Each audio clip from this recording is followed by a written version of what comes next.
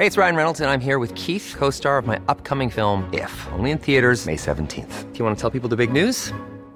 All right, I'll do it. Sign up now and you'll get unlimited for $15 a month and 6 months of Paramount Plus Essential Plan on us. MintMobile.com/switch. Upfront payment of $45 equivalent to $15 per month. Unlimited over 40 gigabytes per month. Face lower speeds. Videos at 480p. Active Mint customers by 531.24 get 6 months of Paramount Plus Essential Plan. Auto renews after 6 months. Offer ends May 31st, 2024. Separate Paramount Plus registration required. Terms and conditions apply if rated PG.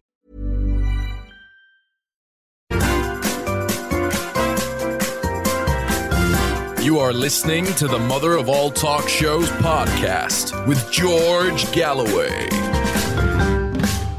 I have been an official election observer, including actually the chief British and EU election observer at many a third world election, but I can't say that I have ever seen the kind of shambles that took place in the early hours in Arizona and is still taking place yet again in Arizona. First of all, at 9 o'clock in the morning on polling day yesterday, the ink ran out in the printing machines, which either is the result of very bad planning and logistics or is evidence of something more sinister. That most populous of Arizona's polling districts, including Phoenix, Arizona, one of my favorite cities, was out of action for 3 hours on election day. Nobody could vote on the machines for 3 whole hours on polling day in Arizona, in Phoenix, Arizona, not in Mozambique or in Myanmar, not in Cambodia, but in the United States of America, in one of the richer states of the United States of America. And when the Republicans went to the court to ask that the polling be extended by 3 hours to make up for the 3 hours that was lost, the judge threw the case out. I'm not making any of that up. But it's not only the shambles of huge numbers of ballot papers discarded, being found, huge numbers of late ballot papers being delivered, huge numbers of early ballot papers, which oddly are the latest to be counted and have not even yet been counted. It's the fact that 24 hours on in this massive 300 million democracy that no one knows who won. We can say that there definitely are losers. The leader of the Democratic Party himself lost his seat, the first man to do so in that position for more than 40 years. We know that the Wizard of Oz, Trump's creation, standing against a stroke victim who almost died just a few months ago, who now cannot speak, was roundly defeated. We know, of course, that all kinds of Senate and even House races are still too close to call. But why are they still too close to call? Where are the results? I've been checking roughly every 5 minutes for updated results from the United States, and I at least cannot find them.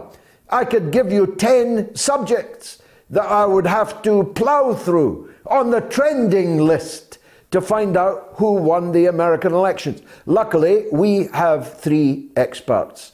Chris Hedges, who in a sane America would be the Secretary of State instead of blinking Blinken, or might even be the president rather than, in his dotage, Joe Biden, who possibly doesn't even know yet how the election went, though he did have time to phone the first Gen X member of the United States Congress, a 25-year-old by the name of Frost, who was elected in sunny Florida, but only after he had ditched his fanatical support for the Palestinian cause to do a complete 180 and end up funded by the pro-Israel lobby, aged 25, already bought and purchased. That's how it works in America. The stroke victim, too, is a big supporter of the State of Israel. So, no reinforcement for the poor Palestinians in the US midterm elections. We know that Ron DeSantis and the Republican Party in Florida had a smashing victory. By more than almost 20 points, DeSantis crushed his Democratic challenger. And if it wasn't for his somewhat reedy voice, the picture of him as a young, thrusting governor with a beautiful young wife and 3 beautiful young children, he'd be the identikit candidate that you would look for to run for the Republicans in the elections in 24. After all, he is the undisputed king, or is he, of the state of Florida.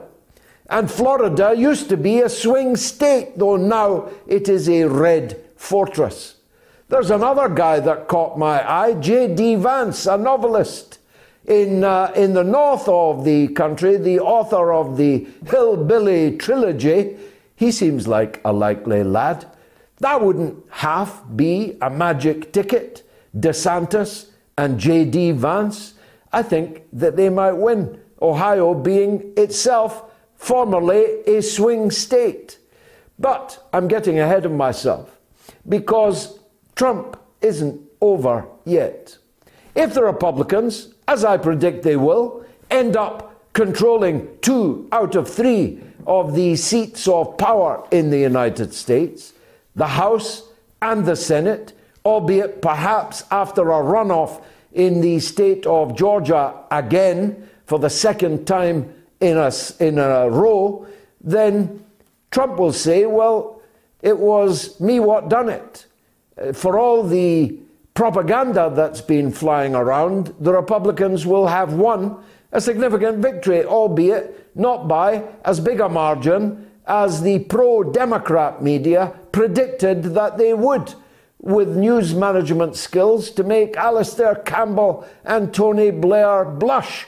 They now claim that losing both the House and the Senate by just a small number would be something of a triumph for Biden in his dotage. I don't think that Trump is finished, and we've got a poll on it tonight. Will Donald Trump be US president in 2024? Though I've got to tell you, Donald, I know you're a regular viewer, is not that great for you. The last time I looked, you were still ahead, but only very narrowly. It might well be that the torch has passed, and to your own governor.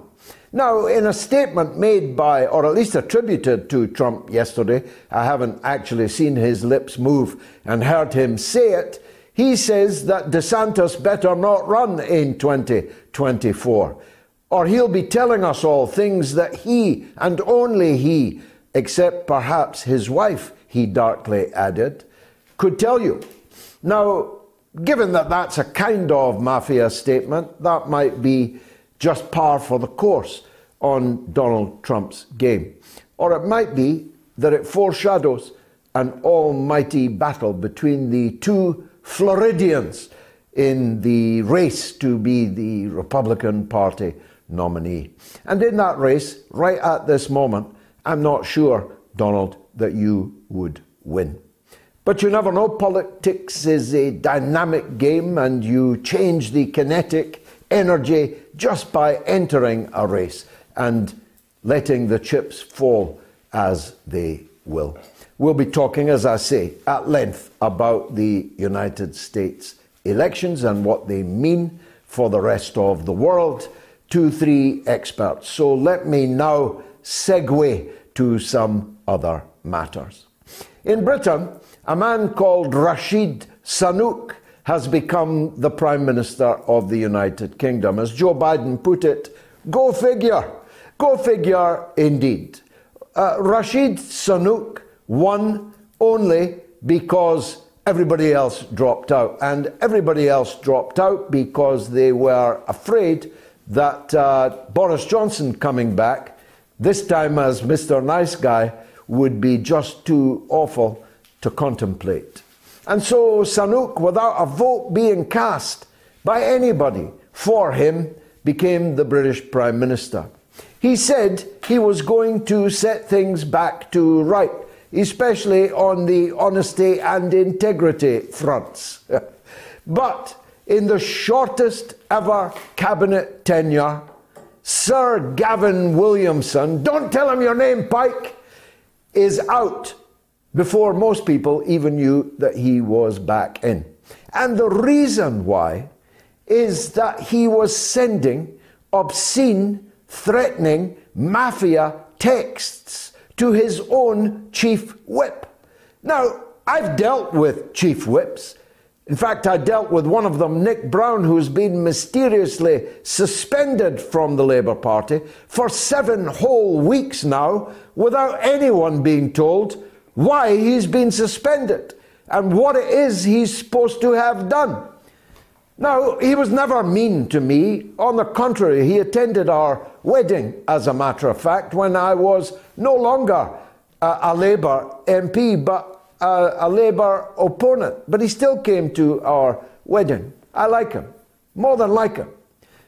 But I would never, even when he was my whip, have dreamt of sending him a threatening text.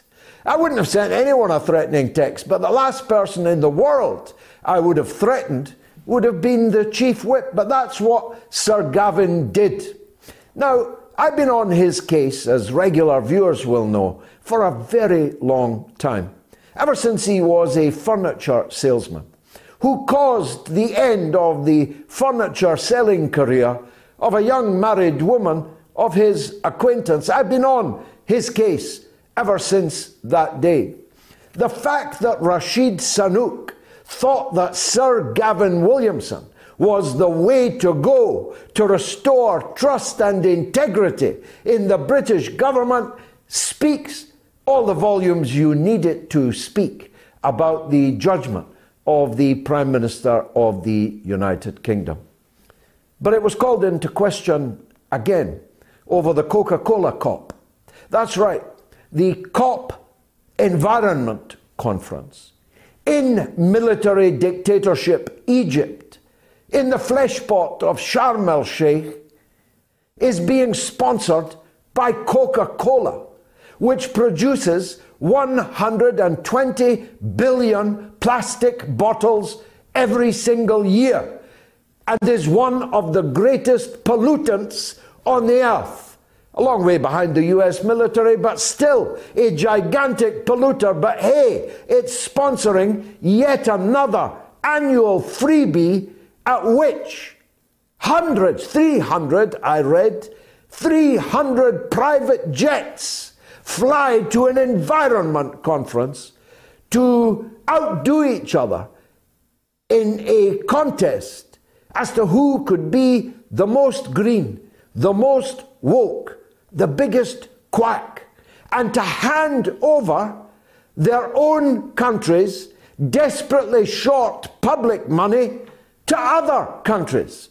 And Rashid Sunak didn't let us down in that regard. Despite the fact that half of Britain is scared to switch on their heating on this November evening, he handed over 15 billion British taxpayers' pounds to other countries so that they could go green. Just as we're all going round, me included, cutting down trees for firewood to keep our families warm. He's handing over the dosh. And this a conference that he had earlier announced he was not going to attend. And one last, because I could go on, one last piece of doubt I want to sow about Rashid Sunak is this. We have a Royal Navy, our senior service, which thinks nothing at the drop of a baton of sailing its warships thousands of miles away in other people's waters, in the South China Sea, in the Straits of Taiwan, in the Indo-Pacific, like a latter-day Gilbert and Sullivan flotilla. There they can be found. And yet they cannot be found in the English Channel, where hundreds, sometimes thousands of people every single day are arriving on the beaches of the south of England as illegal migrants, whereafter they are whisked away to increasingly every hotel in Britain, except the 5-star ones in Grosvenor, in Mayfair. But everywhere else, hotels are being wholly booked out. Wedding parties are being cancelled. Brides and grooms are told there's no room at the inn, because at £85 per night per person, we are housing thousands upon thousands upon thousands, 80,000 at the last count, of refugees, except most of them are not conceivably, cannot as a matter of definition be refugees, because half of them are Albanian citizens. Albania, a candidate member of the EU, a candidate member of NATO, a fully owned and controlled EU and NATO protectorate, hasn't been at war since 1945. And there cannot be any repression there because, hey, they're close friends of ours. So, by definition, half of the people arriving on the beaches should have been driven to the airport and flown back to Albania. Instead, they are filling the hotels of England and Wales, and no doubt further beyond soon. But no sign of Sunak anytime soon, sailing to the rescue in that regard. The poll is on my Twitter and on my YouTube and on my Telegram. Will Donald Trump be US President in 2024? It's a damn close run thing, Mr. Trump. Well, our next guest might as well answer that question first. He is the one and only Chris Hedges, journalist, writer and activist, scholar and gentleman, I should add. Chris Hedges, welcome back to the show. Let me run that question past you. In the light of the last 24 hours, will Donald Trump be the US president in 2024? I think it's likely that it'll be Trump or DeSantis or somebody who is Trump-like.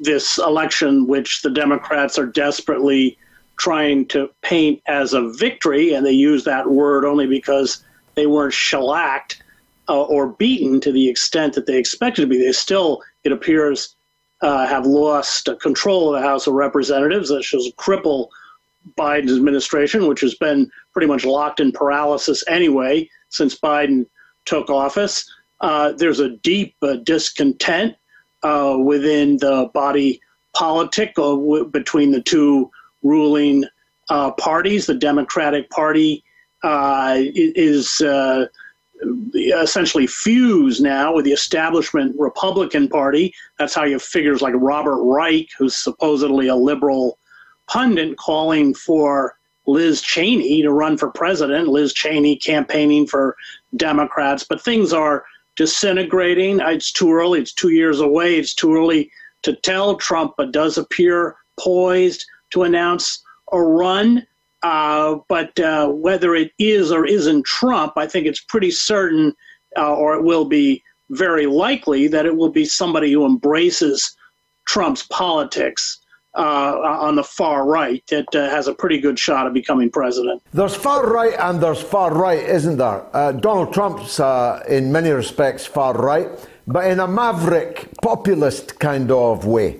And there's far right in the DeSantis way, which is much more of an orthodox neocon foreign policy, neoliberal economic policy, and no populism really at all. Yeah. Well, I mean, Trump was kind of all over the map in a lot of ways, which wasn't necessarily a bad thing.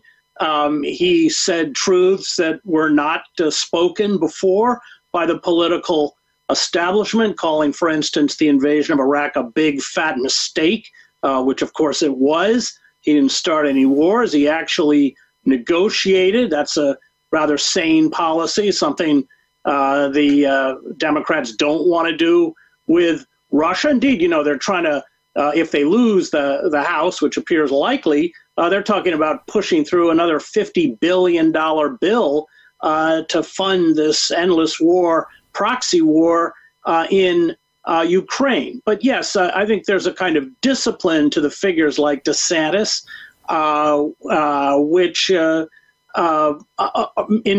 my mind anyway, make political figures like DeSantis more frightening than Trump. I'm glad without any collusion, to use a word, we reached the same conclusion about the outcome of the elections, because I've been operating in the dark, as it were, thousands of miles away, relying on social media for updates of which there are precious few over the last few hours. But it seemed clear to me that there had been an almighty news management effort made to talk up what the Republican result would be and then talk down what the result actually was. Well, yes. I mean, if you listen to CNN, I wouldn't recommend it. They're describing this as a victory for Biden. Well, if you lose the House, exactly how is that a victory? If you don't lose it, perhaps by the numbers that were predicted, you still lost it. And it appears very likely that the Democrats will not have control of the Senate. There'll probably be a runoff election in Georgia. You have to get over 50% between the two Senate candidates, the Senate Republican, Herschel Walker and Raphael Warnock. It's not good news for the Democratic Party. But yeah, you're right. The spinning defies reality. Now, who's who in the Democrats now? Pelosi goes after I don't know how many decades in the Congress. Who should we look out for, Chris, in the Democratic Party? Not that they'll be much better than her, but at least give us a hint as to what their names will be. Well, Pelosi and Schumer she'll become the minority leader, which she was before. The power of Pelosi and Schumer is that they control the money. And that's how they bring AOC and the quote-unquote progressive wing of the Democratic Party to heel. Remember, 30 members signed a letter calling for negotiations with Moscow, which they had to very hastily retract and apologize for. And that lock on money, that decision of which campaigns to fund, which not, the sums that have been poured into this election defy belief, especially in states like Georgia. They still have that. That is where their power lies, and that's not going to go away. So Schumer and Pelosi may end up becoming minority leaders, but they have a kind of death grip on the party. So no new blood. I mean, they won't take losing for an answer. They won't step down to spend more time with their families or other people's families. No, we saw that after the election of Trump. These people just don't go away. And they don't go away because they are the water carriers for the large corporations and Wall Street. The Democratic Party doesn't function as a real political party. The base doesn't have any real say. Even the Labor Party is more democratic than the Democratic Party. At least there was an upsurge around Jeremy Corbyn. The Blairites within the party, of course, decapitated Corbyn and all of his supporters. But such a groundswell just couldn't even exist. I mean, you had the Democratic National Committee working against the candidacy of Bernie Sanders in his two runs. They anointed Biden, which nobody really wanted, but they got all the other candidates to withdraw. And then they played dirty in all sorts of caucuses, which we won't get into. But the party establishment as such anoints candidates. They anointed Biden, that ossification of the political process is, of course, part of the problem. If this has been such a good night for Joe Biden, I guess that means he'll have to run again in 2024, will he? I think he and the party hierarchy are ready for him to run again. I think we see all of these elections are so close. I mean, it's just right down to the wire. And I think what that really illustrates is a kind of disenfranchisement among the voters. So let's not forget that on most of the substantial issues, wholesale surveillance, war, trade deals, militarized police, the largest prison system in the world, the predatory capitalism that has deindustrialized the country. There's no daylight between the Republicans and the Democrats. They'll fight over cultural issues, but there's a deep dissatisfaction, which of course is fueling what I would call the hard right, the demagogues on the hard right, who always rise up out of the morass of a dysfunctional political system. That's something I saw in Yugoslavia. So it's not a healthy or a good night for the Democratic Party, but I would also say for the American voter. We're a nation convulsed by violence. We have so many mass shootings, they hardly make the news anymore. And we are edging closer and closer towards political assassination. There were several attempts, including the break-in at Nancy Pelosi's house and the attack on her husband. We can all go back all the way to the pipe bombs that were mailed to Democratic Party candidates. We have far-right Republican candidates using the language of violence, not only against Democrats, but people who are not considered loyal Trump supporters or Republicans in name only, rhinos, they call them. The rhetoric, which again, for me, has echoes of Yugoslavia, coupled with the social disintegration, coupled with the easy access to assault weapons, and the kind of very lax, almost non-existent gun control, it just doesn't bode well for where we're headed. We're not being hit like you are with the same kind of level of inflation and the increase in terms of energy prices, but we are being hit. And unlike the UK, for instance, we have privatized healthcare. It's so even people with insurance, I think 1 million people a year go into bankruptcy. It's just there's no real social safety net at all within the United States. So when you fall, you fall right down to the bottom. So we're headed for an extremely difficult period within the United States.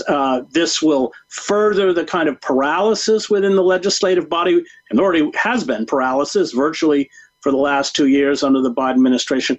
This will make it worse, and this will exacerbate the kind of political rage, the social rage that has been born out of the wreckage of neoliberalism and social inequality and permanent war. I mean, let's be clear. The half of all discretionary spending in the United States goes into the war industry. That brings me really to my final question. If we can accept as a working hypothesis, maybe some weeks or months before we know, that the Republicans control Congress and Joe Biden remains more or less compos mentis in the White House, what does that mean for the world, Chris? What will change, if anything, in America's role in the world? Not much, because both in terms of trade policy and in terms of permanent war, that's a bipartisan effort. So George W. Bush may have started the wars in Iraq and Afghanistan, but the Obama administration was quite happy to perpetuate and fund them. In terms of sort of those aspects of American policy, i.e. war, military adventurism, and of course the kind of antagonism of China, which is as frightening as the antagonism of Russia, coupled with global corporate power, these are bipartisan efforts. I mean, we have in the United States a kind of system of legalized bribery, in essence, where it costs staggering sums to even get into the House of Representatives. And then once there, the lobbyists who put you in office essentially write the legislation. And that, again, is bipartisan. That is as true for Democrats as it is for Republicans. The Fetterman, the Democrats spent $100 million electing Fetterman. Right. And the job has a salary of $95,000. Right. It must have been very important. Well, that's, and I think they have to spend that kind of money because so much of the electorate is disillusioned, apathetic, frustrated, even angry. So I don't know what the final tally for these midterms will be, but we're talking, of course, in the billions of dollars. I mean, Hillary Clinton's presidential campaign alone cost $1 billion. And that's because it's very hard to gin up any kind of enthusiasm for any of these candidates. Wow. $1 billion baby, yeah. Hillary Clinton. How's your book doing, Chris? I've just had it delivered. I haven't started it yet. Good. Tell us about your latest book. The Greatest Evil is War. I was a war correspondent, and it's even when I reread the final draft before publication was kind of a gut punch. But it's what war does. And, of course, much of my frustration over the cheerleading for Ukraine harkens back to the cheerleading for the war in Iraq. It's all these people who are celebrating industrial violence without knowing what it is or knowing the cost. I find the whole Ukraine policy very cynical. We're going to destroy Ukraine and let Ukrainians bleed to death in kind of rivers of blood so we can degrade Putin. And then when it's all over, we'll walk away just as we did in Afghanistan, Iraq, and everywhere else. Best of luck with it. Not that you need it. It's even the cover is a gut punch, as you say. Chris Hedges, thanks for joining us on the mother of all talk shows. Much obliged to you. Will Donald Trump be US president in 2024? On Twitter, yes, 51. No, 49. On YouTube, yes, 60. No, 40. And on Telegram, yes, 51. No, 49. Not looking that great for you, Donnie. Hey, it's Ryan Reynolds, and I'm here with Keith, co-star of my upcoming film, If, only in theaters May 17th. Do you want to tell people the big news? All right, I'll do it. Sign up now and you'll get unlimited for $15 a month and 6 months of Paramount Plus Essential Plan on us. MintMobile.com/switch. Upfront payment of $45 equivalent to $15 per month. Unlimited over 40 gigabytes per month. Face lower speeds. Videos at 480p. Active Mint customers by 531.24 get 6 months of Paramount Plus Essential Plan. Auto renews after 6 months. Offer ends May 31st, 2024. Separate Paramount Plus registration required. Terms and conditions apply if rated PG. I'm Sandra, and I'm just the professional your small business was looking for. But you didn't hire me because you didn't use LinkedIn Jobs. LinkedIn has professionals you can't find anywhere else, including those who aren't actively looking for a new job, but might be open to the perfect role, like me. In a given month, over 70% of LinkedIn users don't visit other leading job sites. So if you're not looking on LinkedIn, you'll miss out on great candidates like Sandra. Start hiring professionals like a professional. Post your free job on linkedin.com/people today. Nick Cruz is a citizen journalist and a co-founder of Revolutionary Blackout Network, which sounds a little bit frightening. Nick Cruz joins us now. Nick, thanks. I'm amazed there's a huge body of people waiting to see you here. You're obviously a star in your own orbit. Let's take you to the wider world because you deserve it. First of all, in a nutshell, your thoughts on yesterday's elections. So thank you for having me on, George. And I said this on Revolutionary Blackout as well. It literally did not matter who won during the midterm election. The working class will lose no matter what. The military-industrial complex will win no matter what. George, Goldman Sachs never lost an election.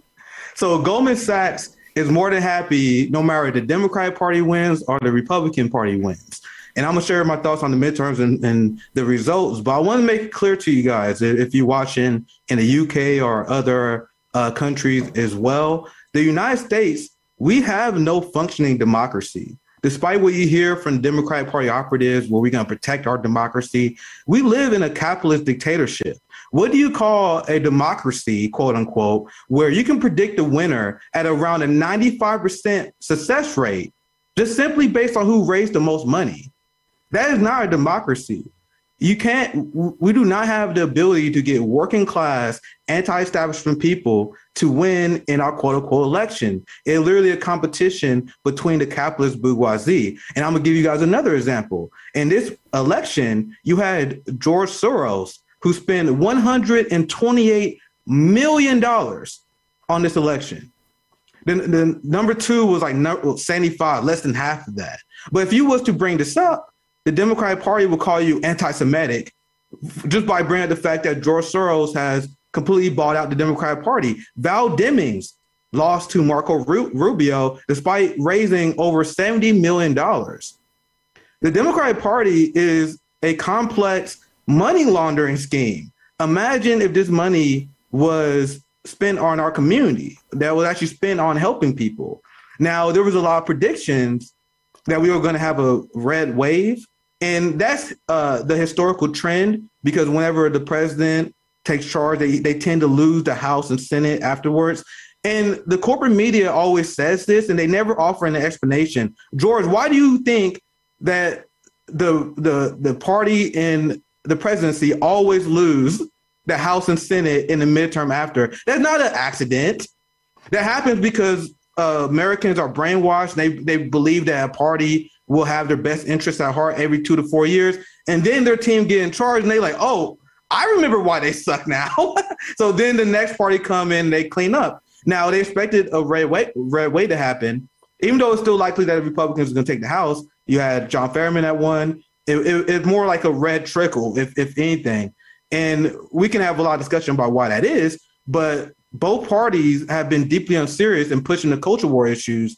You had the Republican Party, all they had to do was shut up, to shut up and be normal, because Biden has been so horrific for everyday working class people. But they spend every waking second of every day talking about trans people in bathrooms, trans people in sports. They do nothing but push culture war, white identity politics. And then they wonder why it wasn't a red wave. And I'm not saying the Democratic Party don't do the same thing either. I'm going to pass it back to you, George, but both parties push the culture war to distract from the fact that both parties do the bidding of the military-industrial complex, the prison-industrial complex, and Wall Street.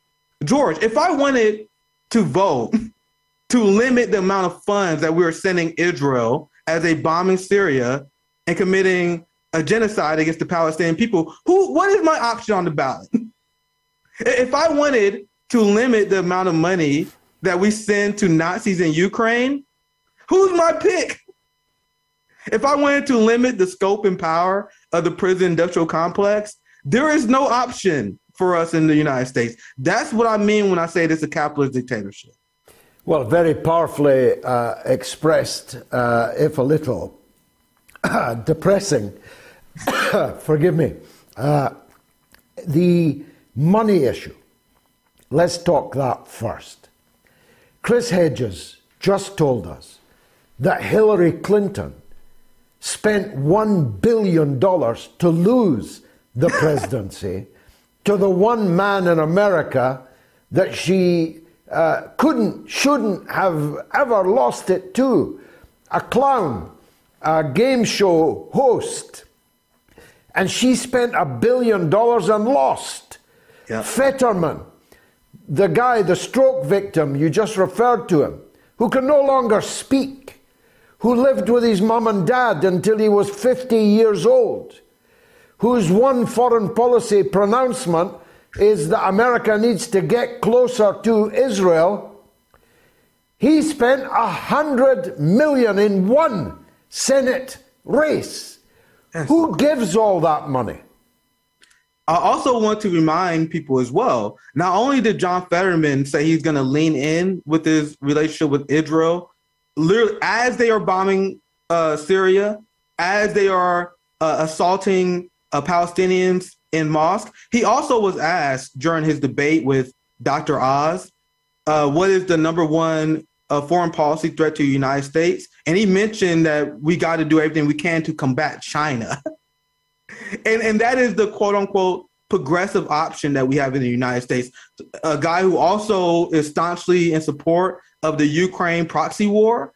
And this is the guy that was sold as a progressive. The progressive movement, as we know right now, is a pro-war movement. John Fetterman, just one example. You had Frost Maxwell Frost, the first ever Gen Z, and I saw a lot of excitement on liberal Twitter about this. The first ever Gen Z guy was elected to Congress, and the reason why he was elected to Congress is because he took dark money from Zionists, and he turned his back on Palestinian groups after infiltrating those groups.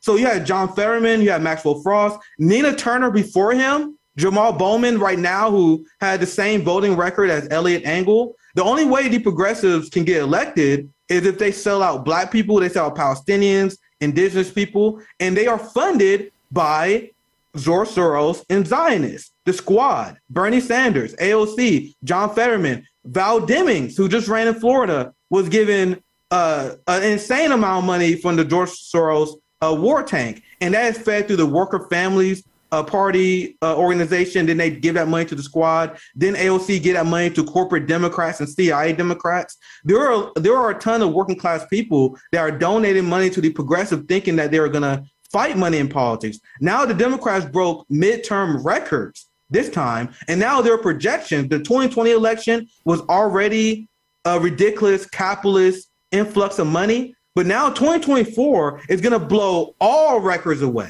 We don't even live in an illusion of a democracy. It's essentially a popularity contest between the ruling class. Now, Donald Trump, the real reason why they don't like Donald Trump, and just to be 100% clear with you guys, he's just an average member of the ruling class.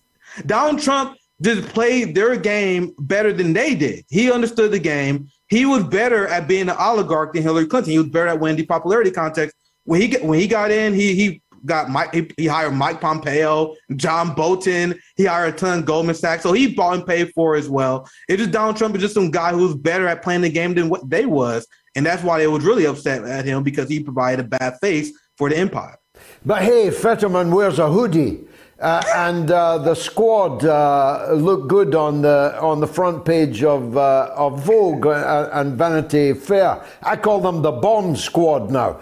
There's not many advantages a person my age has over a person your age. But one of them is this, that we were alive in the 1960s when in American politics we had Martin Luther King, we had Malcolm X, we had Jack Kennedy and Bobby Kennedy, we had McGovern, we had anti-war movement of millions, we had Students for a Democratic Society, and we had revolution outside the Democratic Party convention in Chicago in 1968 and so on. You're so young, you've only read about these things. What went wrong, Chris?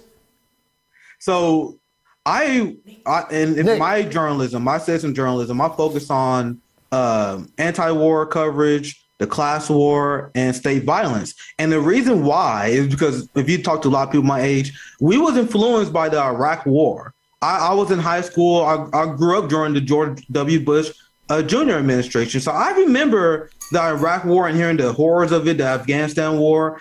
And that is what led my generation to be way more anti-war. You can see this across the line. We are way more anti-war, more principally anti-war than the older generations who lost their way. Unfortunately, Barack Obama did an amazing job at killing the anti-war movement.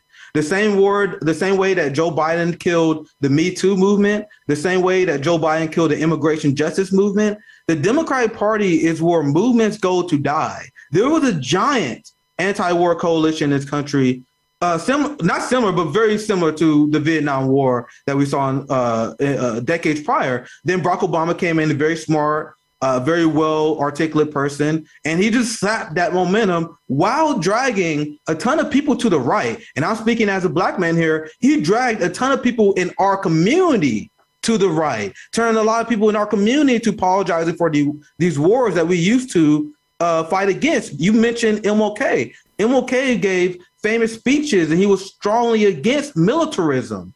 People think that MLK kicked up his feet and retired after 1965.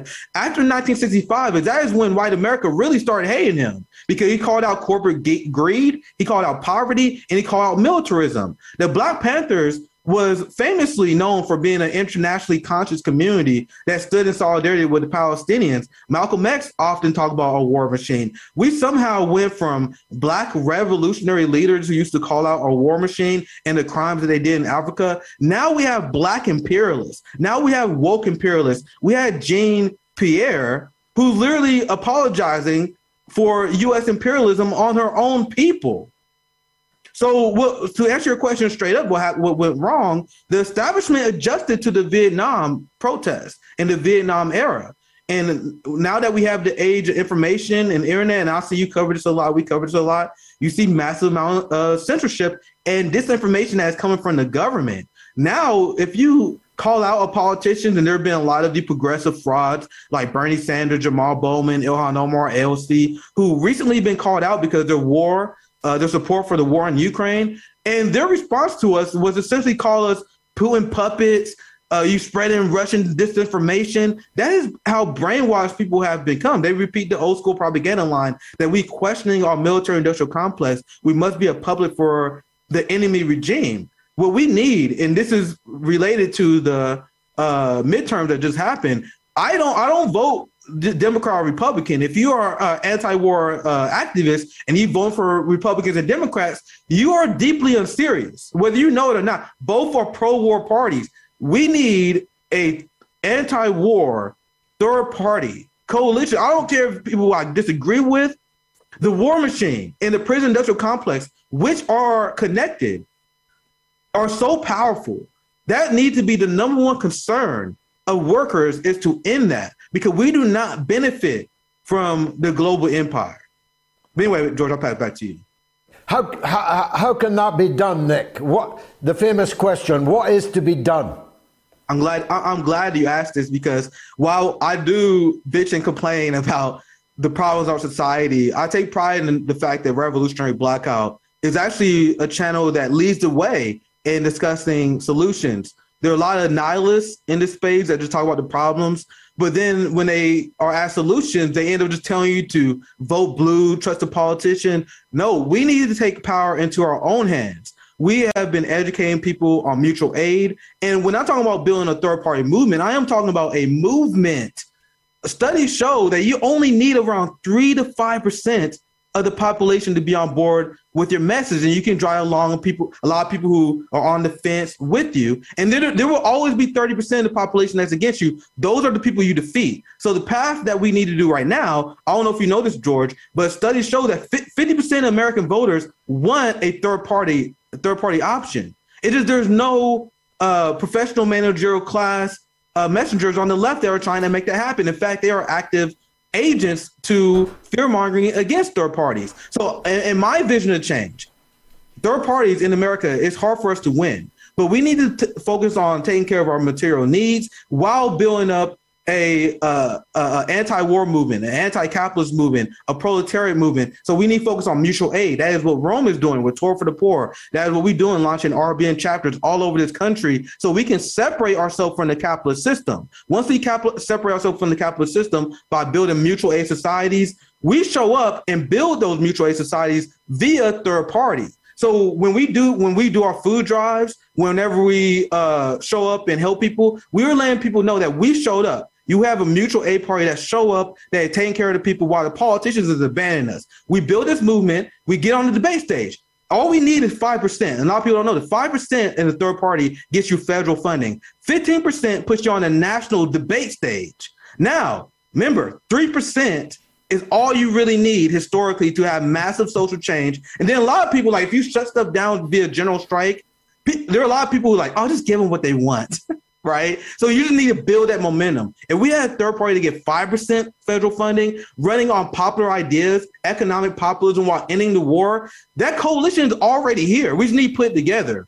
Then if we get to 15%, we're talking about a real game changer, a real game changer where we had a third-party candidate. What I would like to see a populist, anti-war third-party candidate calling out neocons on both sides.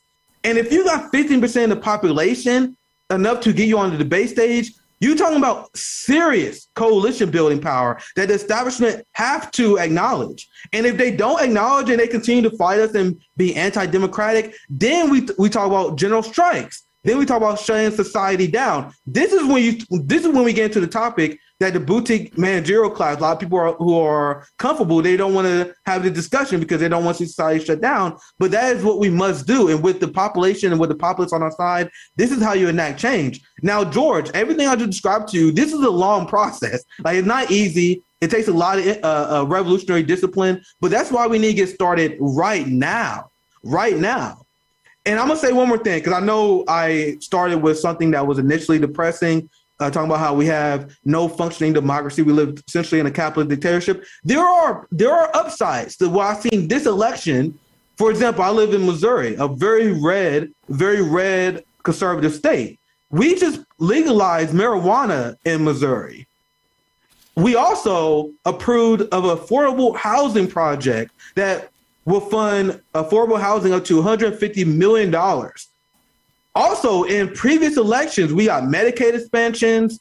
Like when it comes to direct democracy, that is our path to change, because the American people, the United States, is economically left. And if they are asked about policy ideas, they will vote in their own best interest. That's why in red state Missouri, they was able to have a Medicaid expansion. Now, George, could you imagine if we had a society where we would vote on Ukraine aid funding?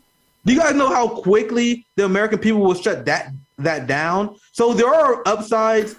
I'll tell you what I fear. I could talk to you all night, but I can't because the clock is against me. Yeah. Here's my fear. Put this in your pipe and smoke it. This legalized marijuana will send all your revolutionaries to sleep.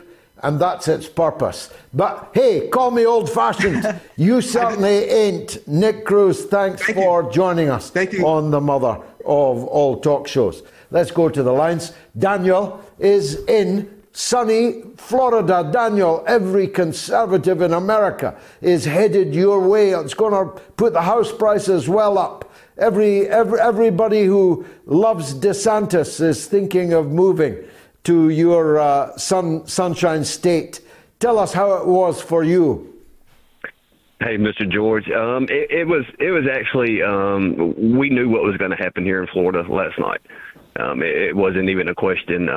If you're from here, you love DeSantis, you love his leadership. He's straightforward. He was an attorney for Navy SEALs. Like the guy's super sharp, and he's not going to back down. But I think Trump needs to back out. Let me just stop you for a second, Daniel. Just for a second. I take your point about DeSantis' qualities, but he only just won his last election. He only became the candidate by a majority of 0.1% the first time that he ran, and then he only just won. What's happened to give him a 20-point lead yesterday? Leadership. He was unknown in politics relatively, and within his short time in office in his political career, he did a phenomenal job leading this state through the shutdowns, through the schools, through the whole Disney. Like, he is an absolute leader, and his choices always seem to work out to be the correct ones. You can call some of that luck, but at a certain point it becomes skill when you're constantly that correct about things. Very well put. Very well put. Now go on to make your point. Sorry to interrupt you, Dan. With Trump, you can't battle the machine, and they hate him so much. Pretty much the entire Republican Party has very, very few media outputs. The Democratic Party has every major media outlet in the United States. So it's an unfair battle from there. So they don't run off of what Trump actually accomplished, actually bringing peace North Korea, talking look what's going on now. He got no credit for any of his accomplishments. And I think if people pick up the page and kind of run off of his policy, but I don't think him he's not going to win. He can't. People hate him so much he can't pull independents or Democrats to vote for a Republican. Now, if DeSantis calms down, they're going to have to find a balance for Republicans as president. It's the truth in America. Our truth right now. People like abortion. They want the choice. And, you can have your own independent feelings about it, but the truth is the truth. The majority of America, it's a big issue. Border is not as big as what they thought. Do you think, how big an issue was it? I looked at the deeper polling. First of all, only 2% of people were voting on foreign policy. Very interesting. But 9% were voting on abortion. 9% is a lot of people. How big a role did it play, do you think, in the actual polling on the day? I don't think it actually, was that big of an issue. I think if people voted for their incumbents, and I think it's the Republicans got distracted. They can't sling mud and fight and get pulled into those, especially in debates. They're going to have to stay laser focused, be businesslike, and they're going to have a little bit more compromise in some of the issues that they find super important. But, you got half of America that feels the other way about the issue. So if you can't go in willing to, approach it with some type of compromise, you're not going to pull anybody to your side to vote for you. So people just went with their incumbents last night. They got policy, but they chose to argue, call names. It's got to stop. If the Republicans ever want to win again, it's got to stop. Everybody. What are these issues? What are these issues, Daniel? They are guns. The Republicans cannot compromise on that. On abortion, I speak as someone who hates abortion myself. The Republicans can't really compromise on that, although I think the Supreme Court decision was jolly bad timing for the midterms, because they've got this big super Christian evangelical base. There are the other issues of identity politics. They are the more conservative of the two parties on these things. How much can they compromise on that? One of the parties eventually is going to have to compromise, or this country is just going to go further and further into a crap hole until, we're no longer dominant.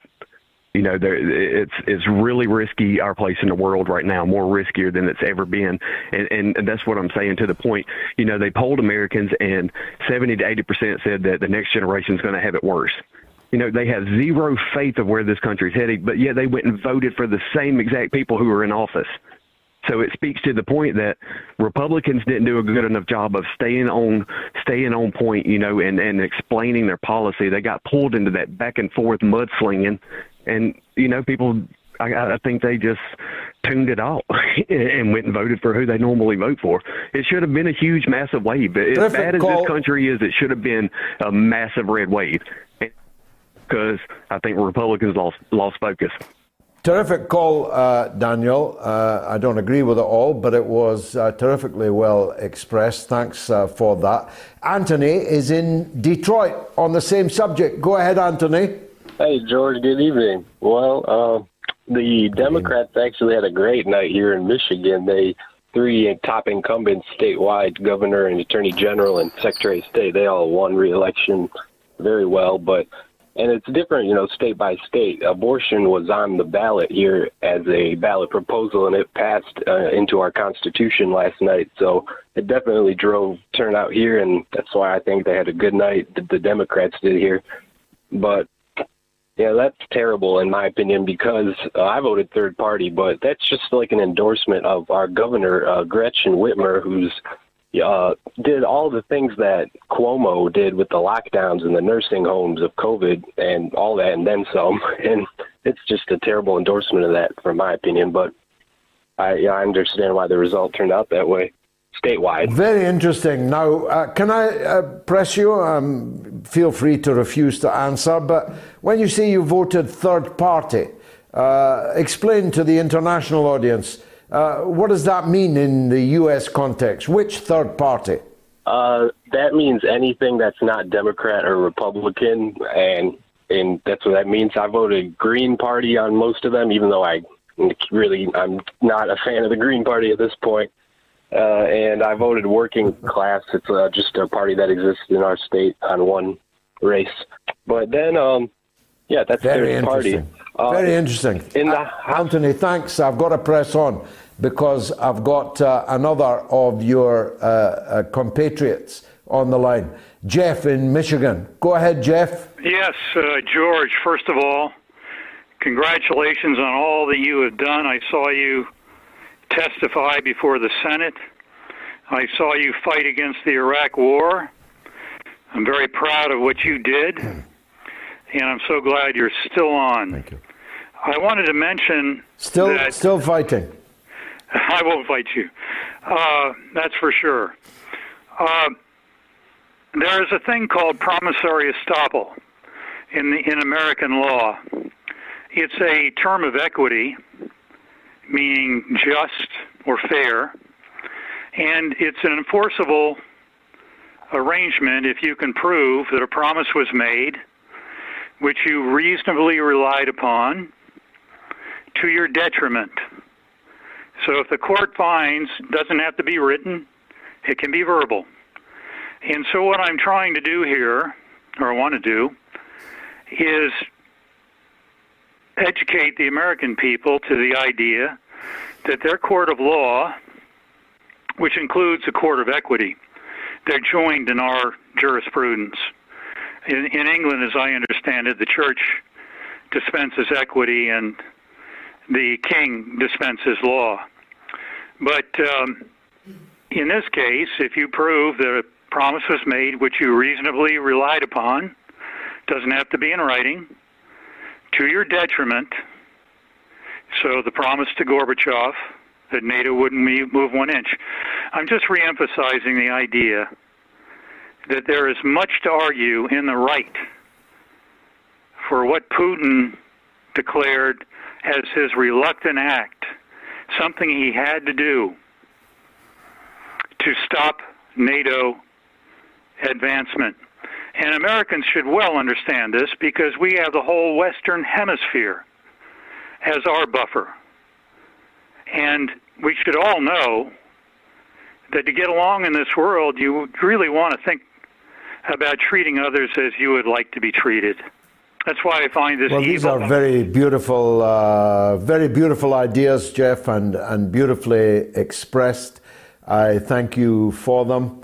I personally believe that we don't live in a world of laws, that laws are lipstick, that are written on the uglier face of what society really is. I believe that this is, I'm afraid, a jungle, and that our rulers, I say rulers rather than leaders, few of them are genuine leaders, our rulers are behaving according to the laws of the jungle.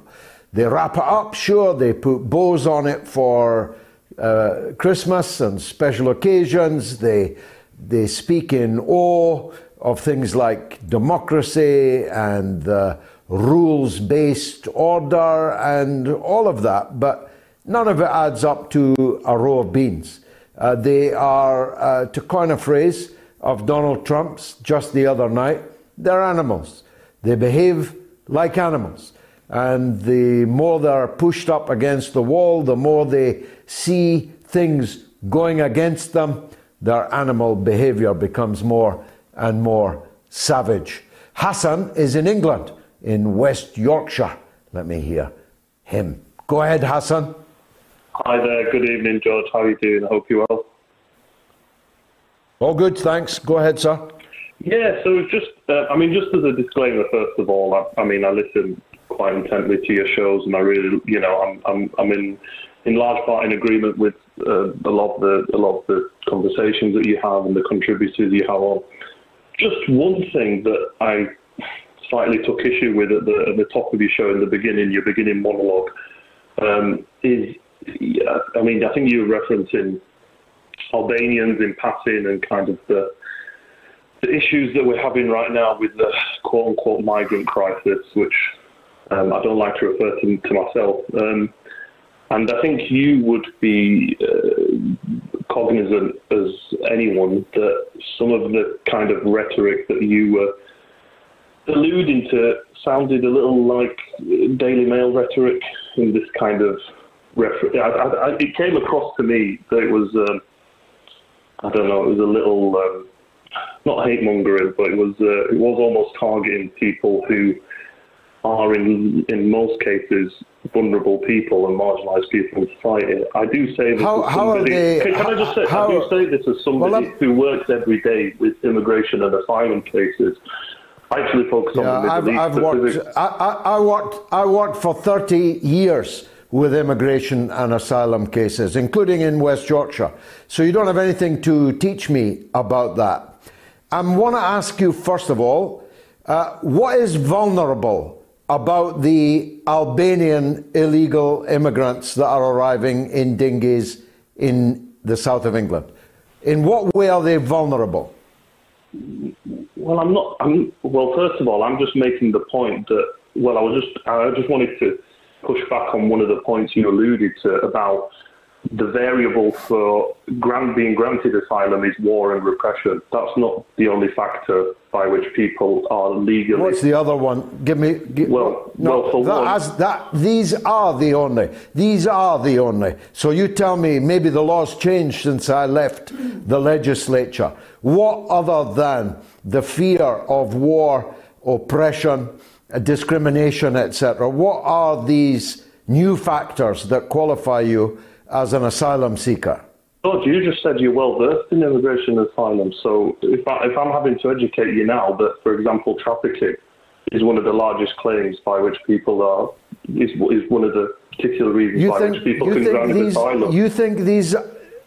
You think the Albanians arriving in dinghies are being trafficked? I never made that point specifically. I'm making the point that there are more variables by which people can legitimately claim asylum other than conflict and repression. But that's not... Look, unless you're saying that some of them are trafficked, then that tort falls. Because, as I see it, they're paying thousands of pounds to traffickers to traffic them across the channel to jump the immigration queue. I could give you thousands of people in the subcontinent, India, Pakistan, Bangladesh, with a far better claim to immigration into Britain than an Albanian who's got thousands of pounds to spend on a dinghy crossing from France. Now, why are you not able to see that, but I can see it? I spent 30 years trying to get family reunification of Asian people already living in Britain, citizens of Britain, wanted to marry somebody from the subcontinent, couldn't get them in. Barrier after barrier after barrier erected to stop even grandparents coming to England to attend a wedding of their grandchildren. But an Albanian can pay thousands of pounds to get on a dinghy. Where's the equity in that, Hassan? Okay, and George, you genuinely believe that all these Albanians are getting their asylum claims accepted? Do you? You don't think that there are mass claims that are being refused? No. It's like what? That's my point. Why does this? That's my point. That's my point, Hassan. They have no asylum case. Ipso facto, they have none. There can be none. Therefore, why are they in an £85 a night hotel room in England 4 years when we've got poor homeless people sleeping on the street? Army veterans sleeping on the street. Well, we're paying £85 a night per head for Albanians coming across on dinghies. Well, I don't quite understand why it's a zero-sum game for yourself. Why do you have to conflate this issue of Albanians who are coming to the UK whether there are those who actually have a legitimate claim or not, we can debate and dispute. I'm not necessarily disagreeing with your point per se, but why is there this conflation? Why are you doing the Daily Mail's bidding where you're having to conflate that with homeless people on the street or so and so when asylum seekers are minuscule? I'm conflating it because Hassan, I'm conflating it because it is a reality. We have Albanians at £85 a night in practically every hotel in parts of England, and we have homeless people sleeping on the street. Where's the equity in that? And we should deal with homelessness. I don't know. I just find it a little bit tragic that you're punching down, George. But okay, if I don't know. I'm not actually necessarily disputing. It's you that's conflating. You're conflating genuine immigration cases, genuine asylum cases, with criminal people trafficking from France. It's you that's conflating that. And here's why that is especially tragic, Hassan. Because these bogus, people trafficked, criminal enterprises coming from France are degrading our ability to defend genuine immigration cases and genuine asylum cases, because the public takes one look at the military-aged men with mobile phones and earphones climbing out of a dinghy that they paid 5,000 quid to be trafficked to England in. That's what's tragic. Okay, I've got to go, Hassan. It's been a pleasure. It's been a pleasure disagreeing with you. Let me take a quick break. You will like War of the Worlds. You may not have read it unless you're as old as the hills. It was published in 1897, and yet it tells the story of a Martian invasion of Earth in such hair-raising but entirely realistic terms that it gave me the shivers just reading it into the microphone. I honestly think you'll like it. Super chats are going well. Thanks to Lars Svensson for 200 Swedish crowns. I'm back again, says Lars. Sorry for missing a few episodes. Welcome back. Farron Balanced, my good friend Farron Fronchak, sends $10 US, says, hi folks, drop bombs on that like button. You know, like how the US does it without congressional approval. And she makes the point that in Michigan, she's in Michigan right now, covering the races, hasn't slept since 3 p.m. yesterday. It's still going. Not sure if it's a good thing or a bad thing, but be happy you don't live here. Love you, George. Thanks, Farron. Actually, I had great times in Michigan, in Dearborn. I've spoken there many times. Say hi to Dearborn if you're there, Farron. Rashid is in California. Let's hear from him. Go ahead, Rashid. George, with all the discussion currently about elections, and in the last couple of weeks you've been talking about Imran Khan and today about Albania, I want to throw a quote at you, and it came from probably one of your favorite songwriters. Mr. Bob Dylan said, you don't need to be a weatherman to know which way the wind blows. And to add to that, sir... One of his best lines. It's one of his best lines. He was only 23 when he wrote it. To that, sir, to all of the governments, around the world that, resist what's happening to them right now in the current events. As you said, there are decades when days go by, and there are days when decades go by. JFK said very, thoughtfully that people who make peaceful change impossible make violent change inevitable. And what that brings me to is that in the case of Imran Khan, the Pakistani government resisting not only the fact that the history is changing in front of them, and they have a magical opportunity to join forces with the Chinese, with the Russians, with the Iranians, and with this multipolar world, and to not turn their back on the United States, but turn their back on the deep state of the United States, which is doing its best to take the entire world down with it.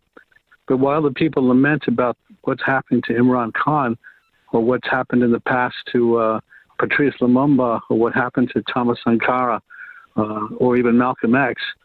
The real reality is we all need to be those people. We all need to stand up in unison and, fight for these causes. The world needs more George Galloways. The world needs more, Anthony Wedgwood Benns.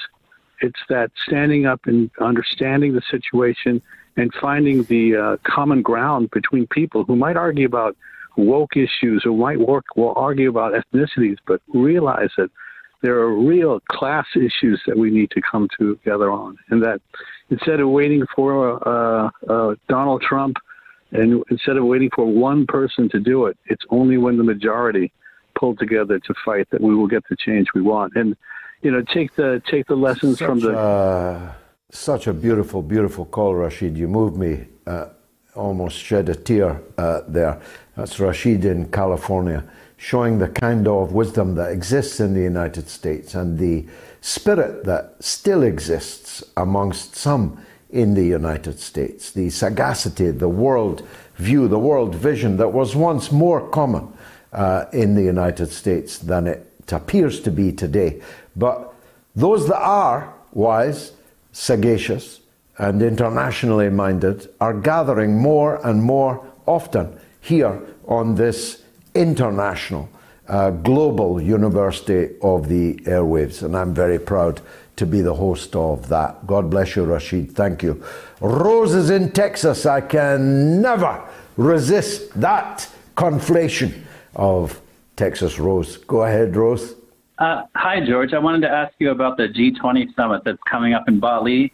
Because if I were Time Magazine and I had to pick Person of the Year, I would pick Joko Widodo, the president of Indonesia, because, correct me if I'm wrong, but if I'm not mistaken, he is the only person throughout the whole year who has met with both Putin and Zelensky in person to negotiate peace. And for the G20 summit next week, he has also invited Zelensky to participate, even though Ukraine is not a member of the G20. Now, the problem is that Zelensky has previously said that he will not attend if Putin attends. And we have to remember that this is a guy who pretty recently called for preemptive nuclear strikes against Russia. So what I wanted to ask you, George, is this. Do you think everyone is going to show up to the G20 summit next week? And if so, can we expect an end to this proxy war? And if not, is this the point of no return? Well, I hope so. Jokowi has done a good job with the G20 so far in the preparations for it. My own wife is from Indonesia. Indeed, she traveled to Indonesia to vote for him. So she's quite pleased at the job that he's done. And I hope for lots of reasons, including Indonesia's own esteem, that everyone does show up.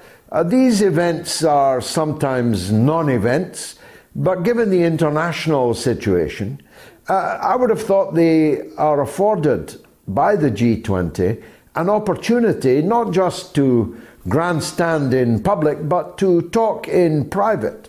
Jaw being far better than war. And I'm hoping that in Bali, a very beautiful place, a very peaceful environment these days, that in the corridors outside the conference auditorium, that peace will be talked. So I very much hope that Zelensky will go to Bali. I certainly hope that Joe Biden and Vladimir Putin, at least in private, can talk, because the world is in peril by the great chasm that now exists between Russia and the United States. I think that was the last call that we have time for. Have we got one last call? Let's hear it. I don't know the name. It's a blind date.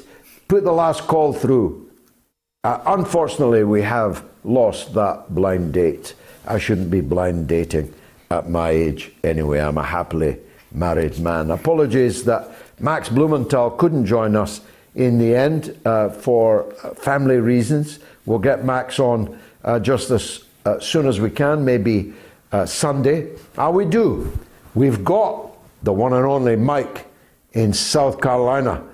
Mike, are you feeling that you got it right? Oh, you know I got it right, George. You absolutely know that, because you asked me for the prediction, and I gave it to you exactly as it happened, and that it was going to be a very little red trickle. Just recap Yeah, just recap. You said it would be a red trickle, and you think that's what it's been, yeah? And I also told you wouldn't know anything about who was going to control anything for weeks or even months after this happens because of the way the vote came in and everything else. But I didn't come, just to be an I told you so about it. But if you go back and listen to what I said, it was exactly the way it is. And that's because I kind of have my finger on the pulse of what's happening here. I stay involved in the politics. And you've had many, many good guests on today, and callers as well. And I did particularly like what Hassan was saying, about the people coming up on the coast over there. I sometimes get the idea that you would be out there pushing those dinghies back out into the channel if you had your way. But the truth is, when someone comes onto your shore, you don't know what his situation is until you hear his story, which you're not allowing to happen. And even if it costs not when they're from Albania. Not the Albanians. Even if it costs you. No, as soon as they say they're Albanian, they should be sent back because Albania is a safe country. Albanians may have a story too, but I mean, you accuse the French of letting them illegally cross, and I don't really believe anybody. If they've got a story, they can go to the British Embassy in Tirana and give it. I understand, and I know, that you're not as hard-hearted as I make you out to be. But your other guest, Nick, who was a young fella talking about the new party or the new revolution he's trying to run. He's young, he's ideological. You and I have a little better understanding of how the world actually works, and so does Chris Hedges. And but the thing about this is. If you look back, and I heard you say just a few minutes ago that marijuana caused the problems with everything, but the real truth of the matter is that during the Vietnam War, marijuana and mind-expanding drugs drove the peace movement. And if you had them now, you would see more of it than you're seeing now. Wow. You and I are going to have a culture war, but it'll have to continue in the next show, Mike. I personally think the stupefaction of the masses, never mind altering their minds with mind-altering acid-type compounds, is a disaster and has been a disaster for generations of people. But hey, as Oscar Wilde said, we are, after all, two peoples divided by a common language. Thanks, Mike, for that call. And you are entitled to say, up to a point, Lord Copper, that you did tell us so. It's all I've got time for, except to ruminate on the show and the week that we've had since the last Wednesday show. It's been marvelous for me. I hope it was for you. We've tried to do justice to the as yet incomplete American political process, the cost of getting elected, people who will do nothing, change nothing, in many cases say nothing. In one case, in the case of the hapless Senator Fetterman, can say nothing. In the United States, they again elected to office a dead man, a man who died more than a month before the polls.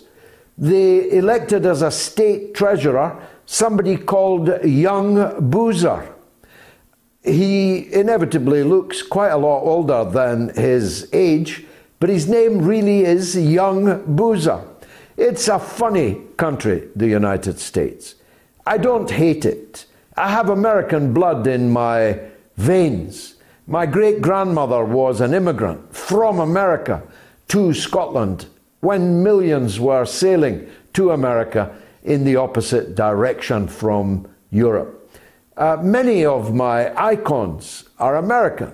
One was mentioned earlier, Bob Dylan, but Muhammad Ali and all these great achievers in the United States, great writers.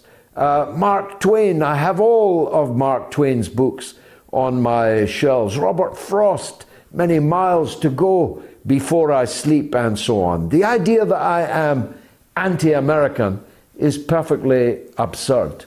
I love Americans like Rashid in California, learned Americans, world-conscious Americans, Americans that realize that behaving like the biggest and most savage beast in the jungle merely reduces all of us to animals. It merely reduces all of us of our humanness. And I don't believe that God intended us to be animals or to behave like them.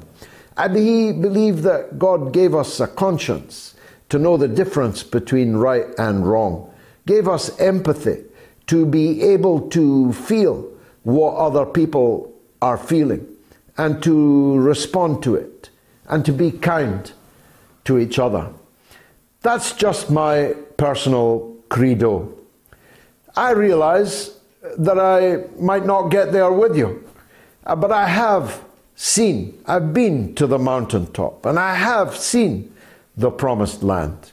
I have a vision of how the world can be, and I will continue to argue for it, if necessary, to fight for it for as long as God gives me breath.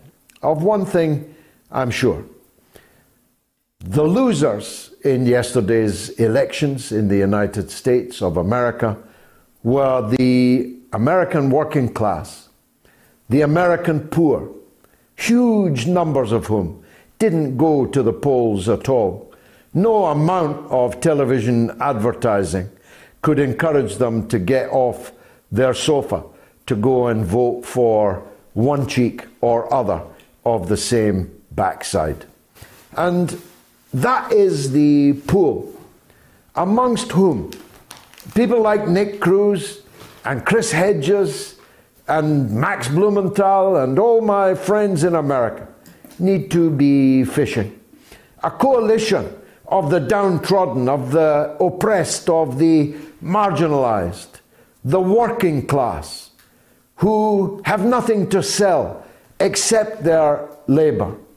This is the human material from which can and must be forged a new political power in America.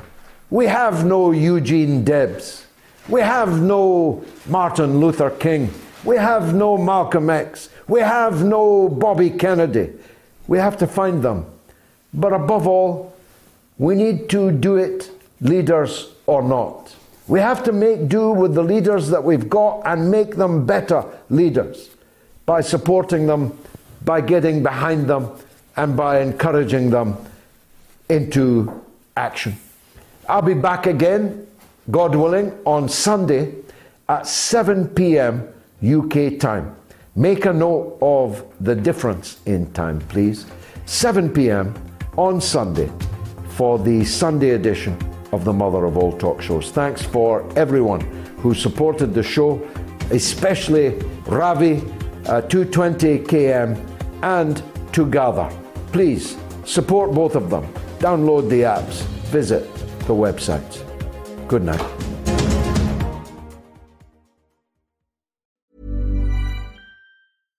When you make decisions for your company, you look for the no-brainers. And if you have a lot of mailing to do, Stamps.com is the ultimate no-brainer. It streamlines your processes to make your business more efficient, which makes you less busy. Mail checks, invoices, legal documents, and everything you need to keep your business running with Stamps.com.